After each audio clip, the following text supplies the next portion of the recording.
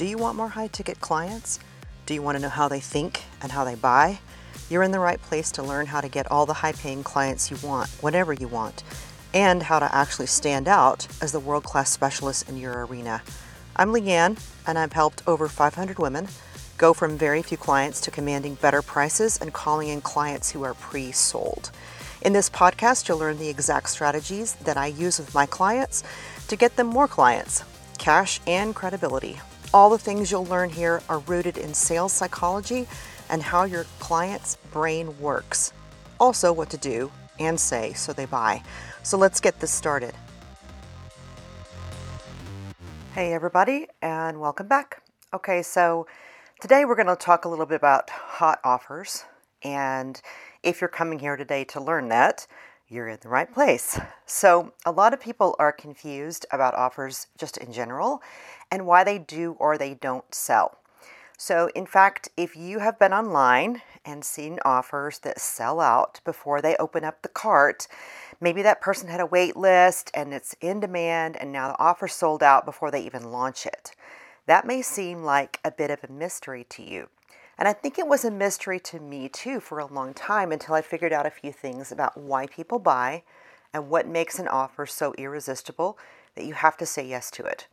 So it's not always what you think, because I've said yes to offers for a lot of reasons, but the bottom line was I needed something and I trusted that person, and so I said yes.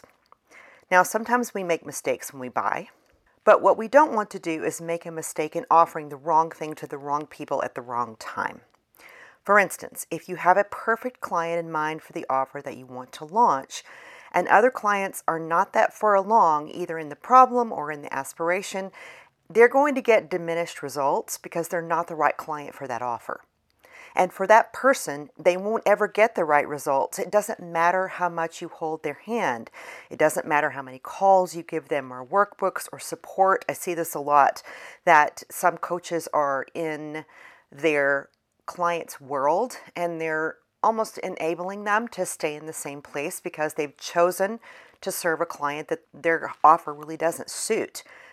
In fact, if you pick the right person, you're going to have a 90% success rate. And you may have some people slip through that are not exactly perfect, but if you define your standards and you define your parameters of that perfect client, most people are going to be in the right arena when they come into your offer to get the right result. So, now to come back to your ideal client, I want to tell you a story about this because when I was a younger person in my early 20s, I toured Europe and I did many different shows and bands and musical groups. And I remember being in Seville, Spain, and I think it was the summer of 91 or 92. I was actually performing at the World's Fair in Seville that year with musical. Now, we were getting paid, it was a good gig, and it was incredibly fun, but it was also extraordinarily hot. If you've ever been to Seville, you know the coast of Spain in the summer is a heat index that's really incredible. You're near the coast, it's humid, it's hot, there isn't a lot of air conditioning, or at least there wasn't at that point in time, and we were performing in the open air pavilion. So there wasn't air conditioning at the U.S. pavilion at the World's Fair, but there was right next door at the New Zealand pavilion. And they were the only place anywhere around that was air conditioned. And we were at the fair all day long. So it was hot. We performed 3 times a day, and the rest of the day we just did what we wanted to do within the fairgrounds. Of course, it was a little bit like Epcot, so you went around to the different pavilions and you watched the shows and you experienced the culture. And I met so many great people, but I was so hot. And I tried to wear cool dresses. We drank a lot of water. It really didn't change the fact it was just super, super hot that summer in Seville. And we couldn't go inside anywhere except the New Zealand pavilion. And you couldn't stay in there all day because there were other people that wanted to go in there. So we were walking around Seville on our day off one day, and my boyfriend and I at the time, we went into a mall and they had a hairstyling salon at the mall. So we were walking around Seville on our day off one day, and my boyfriend and I at the time went into a mall and they had this hairstyling salon at the mall. And my hair was a little bit past my shoulders, I guess maybe in the middle part of my back. And every day I would just sweat and sweat on the back of my neck so bad. And I thought, I'm just going to cut my hair off. I'm just going to cut it off. It's hot. It's keeping me hot and I'm ready for a change. And my boyfriend was super supportive. He didn't care. I didn't want to do it too short, but I did want something that would be flattering and cute. And the problem was we had just arrived in Spain about 3 weeks before, and I didn't speak a lot of Spanish. I had a few words. I could like order food. I could ask for the check. And maybe I had a greeting. I knew how to say my name and a few words. I didn't have a big vocabulary. And the hairstylist that they put me with did not speak English at all. Not any. Now, many of you are probably thinking this is not going to end well. I've got a hairstylist that does not speak English, and I don't speak Spanish. And so I did a little body check at the time, thinking, do I really want to go through with this? And through a mixture of kind of some hand gestures, he and I had some communication going, and I showed him what I wanted, and I said the word suave, and he got my attention, and he started cutting. At that time, right, Linda Ronstadt had the same haircut, and she was a singer back in the 70s and 80s, and I had bangs, and I wanted it to be really face flattering. I have this kind of heart-shaped face, and I knew it would be flattering on me to get kind of a bob. And so he started to cut, and I panicked. I remember I panicked, and my heart went, are you really going to do this? Because he doesn't speak English. What if he didn't understand me? What if he cuts too much off? And I thought, well, I really want to do this. I got to do it. It's too hot. I got to go through with it. So he cut. And long story short, once he blew my hair dry, it was absolutely amazing. I've never had that good of a haircut ever since then. And that's been like over 20 years.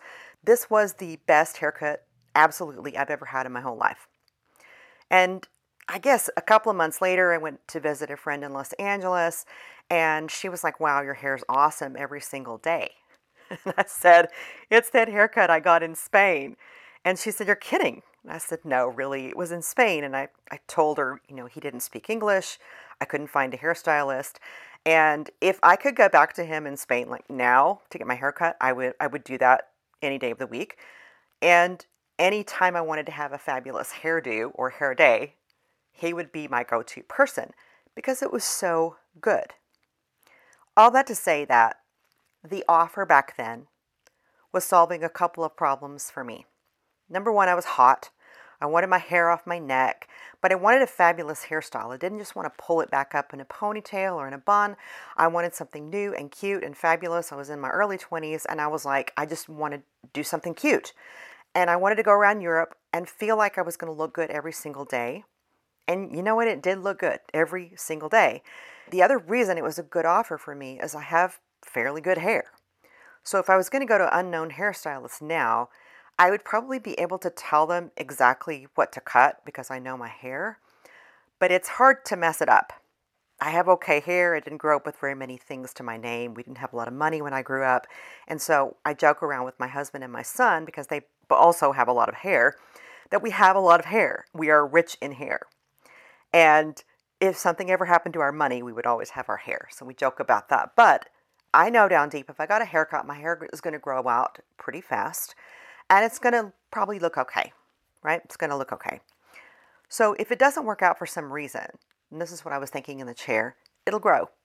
And it won't take very long to grow. So I was the perfect person to get my hair cut by that person that day. It just so happened he was a world-class expert and I didn't know it. That doesn't mean he was a celebrity stylist. I don't know what his name was. He was just in some mall. It was just absolutely amazing. So the offer was perfect for me because I was the ideal client. I was willing to risk a language barrier. I had a problem I needed to solve. I had confidence in myself and in my own hair. And I knew if it wasn't stellar, it would be good enough and it would solve my problem. So now when we think about our clients, right, their issue, their aspiration, that thing they truly want, your offer needs to speak exactly to that thing. So a hairstylist, for instance, is pretty clear on what they do. They do cuts, they do colors, they do styles, they do blowouts, they do updos, some do conditioning treatments. There's a clear offer to a certain kind of person. Now there's a hairstylist here in Austin, right by where I get facials done. There's a curly hair specialist on Anderson Mill. So that busy street in Austin has a great salon that deals with curly haircuts and colors. Some of it is ethnic, serves ethnic hair. Some of it isn't. Some of it's just curly hair. And if you have curly hair, you probably know when you get your hair cut, if you get it cut wet, it shrinks when it dries. And sometimes they get it too short, or sometimes they cut it weird. So these people at this salon know exactly how to cut curly hair. They cut on dry hair, and there's certain techniques that they know that not other stylists know.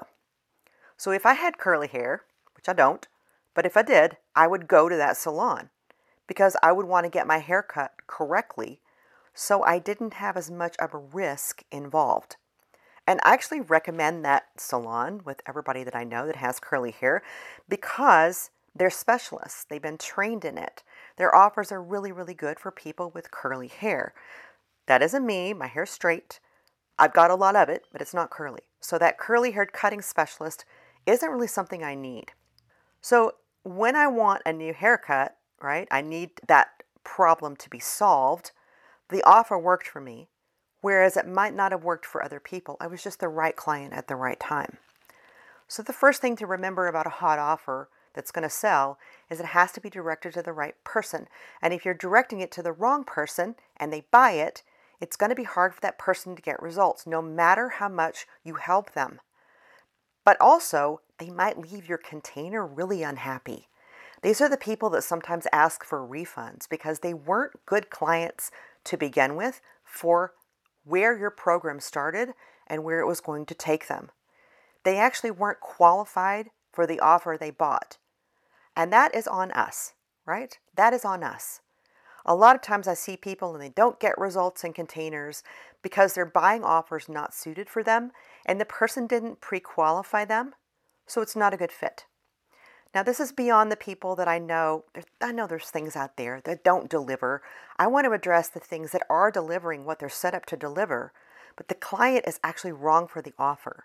So when you sold the offer to them, there's an ethical and a moral responsibility for you to get them some results. If they've exchanged money, if they've had a value exchange with you, you have an ethical responsibility to pick the right clients so they're not wasting money. This is something that I feel very strongly about in my own containers. In fact, this week somebody asked me, "What do you do? I think I might have a client for you." And they told me all the things they needed. And I just said, frankly, this isn't in my scope. So I said, that's not going to be the best thing for you. The best thing for your client is getting an agency to help them. That's not really where my expertise lies. We ended the call really just knowing that her client needed something different than what I solve. And if they had come into my program, they would have been disappointed because it wouldn't have gotten them the results they needed.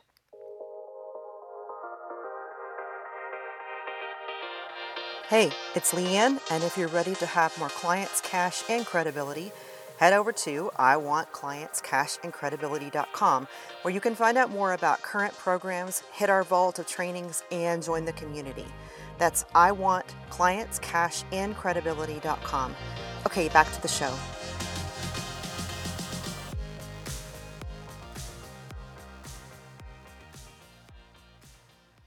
So we want to think through who our ideal client is, but also where they are in their specific issue, where they are either in the problem or the aspiration or both, can give you an indication of who is going to say yes to this offer almost immediately and who will say yes but not get great results.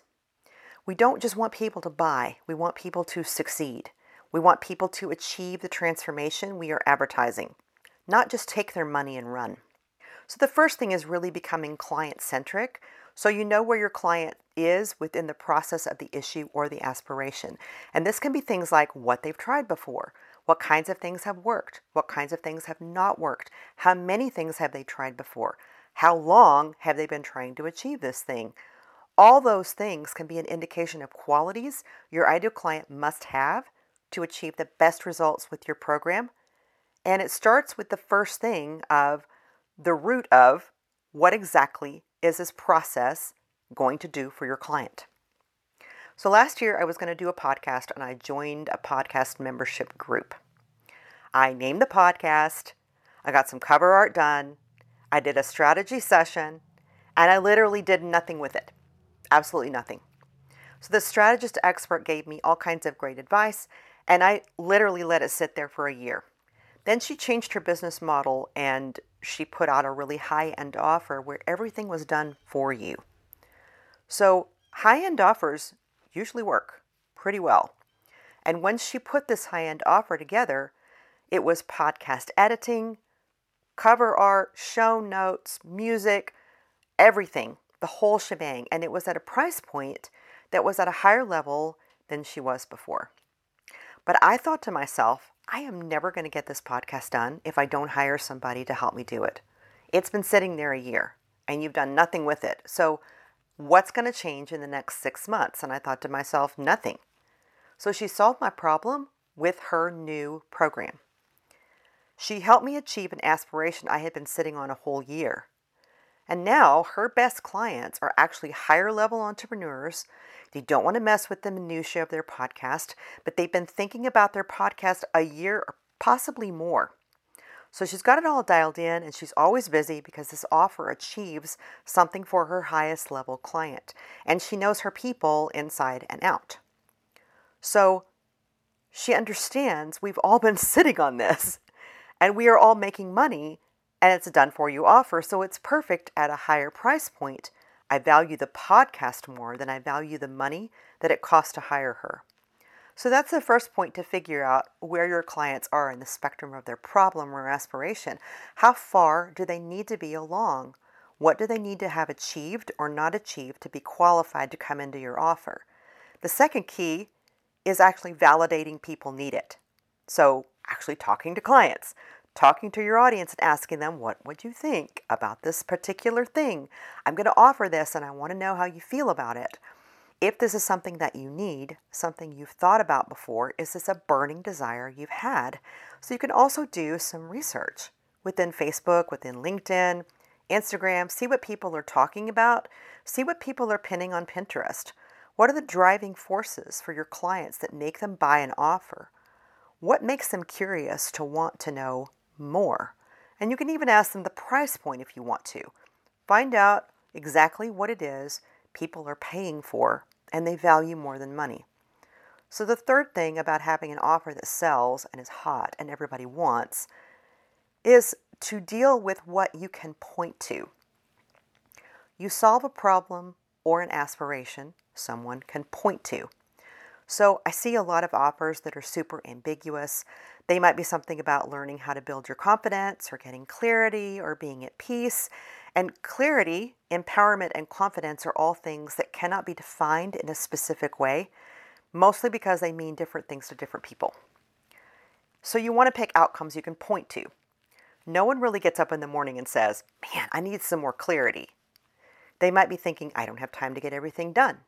I don't know what I need to do in my business to get more clients. I don't know how to parent my child so they're able to make their own decisions. I don't know how to, for instance, train my dog. If my dog is jumping on everybody, they might be miserable in their relationship. They might be miserable with their dog jumping on people. Maybe they want a divorce. Maybe they want to repair their relationship. These are all outcomes you can point at. No one wants healthier living. People want more energy so you can play at the park with your kids. People want a slimmer body so you can fit into anything in your closet. Those are all specific situations and offers that sell so much better because it's easier to market to them. And the way that you know you have the correct outcome is if you can think in the morning, what is my client thinking they need more than anything? Besides coffee, right? What do they need? What do they want? Maybe it's better income. Maybe it's they want a new life and be free from crippling anxiety that's causing them to panic. Maybe they want to stop eating everything and have the perfect wardrobe. Maybe that's your person. If you think about the things when you're talking to them about your offer that you can actually point to, you will keep your offer free of jargon and it will start getting super, super clear. So a little bonus on the back end of this whole situation. Here's a fourth tip for you about your offer. So a lot of offers look like the one before. We don't have to reinvent the wheel every time. You do want to bring your special sauce to that offer. And that can be a clear differentiator between you and everybody else doing the same thing. Sometimes that differentiator is literally just you and your expertise. But I want you to be careful with that because building a whole brand on a single expertise lacks leverage, and then you can't scale it. So I would love for you to put together an offer that can be systematized, that you could teach the method to someone and they could teach it to other people. That system ties in with the way that's doable without you having to be right there holding people's hand every step of the way. So make your differentiator be the system and not you, because it helps people understand when it's a system, it's going to work for everyone rather than it's customized to everyone from you. It's easier to sell a system than it is to sell customized coaching. I know that sounds really counterintuitive, but it's not.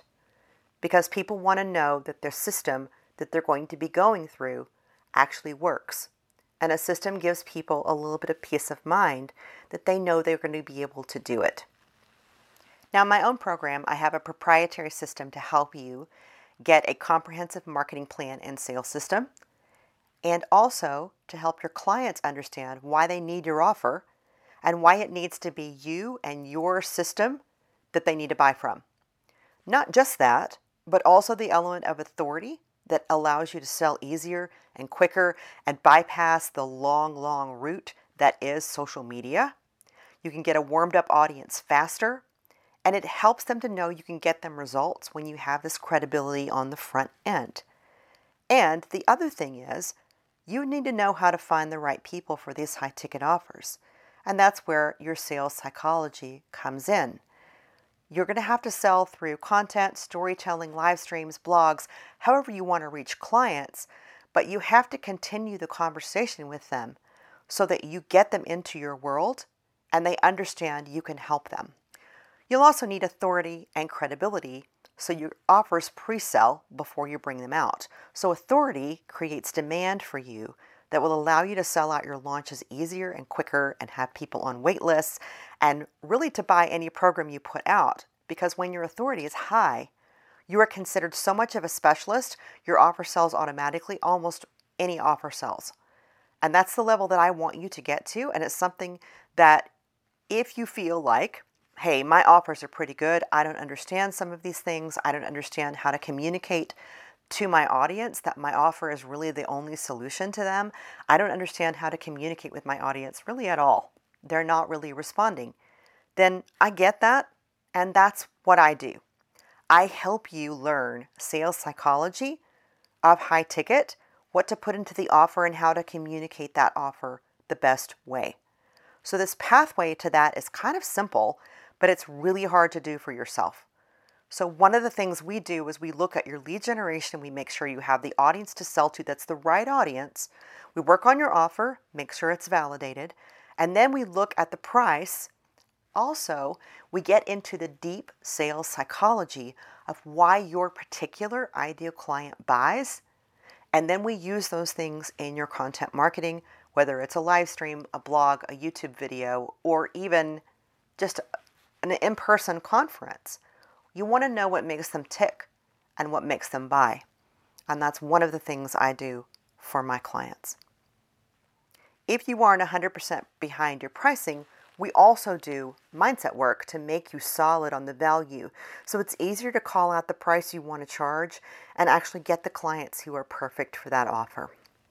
Okay, so that's all for our hot offer session today, and I will see you next time.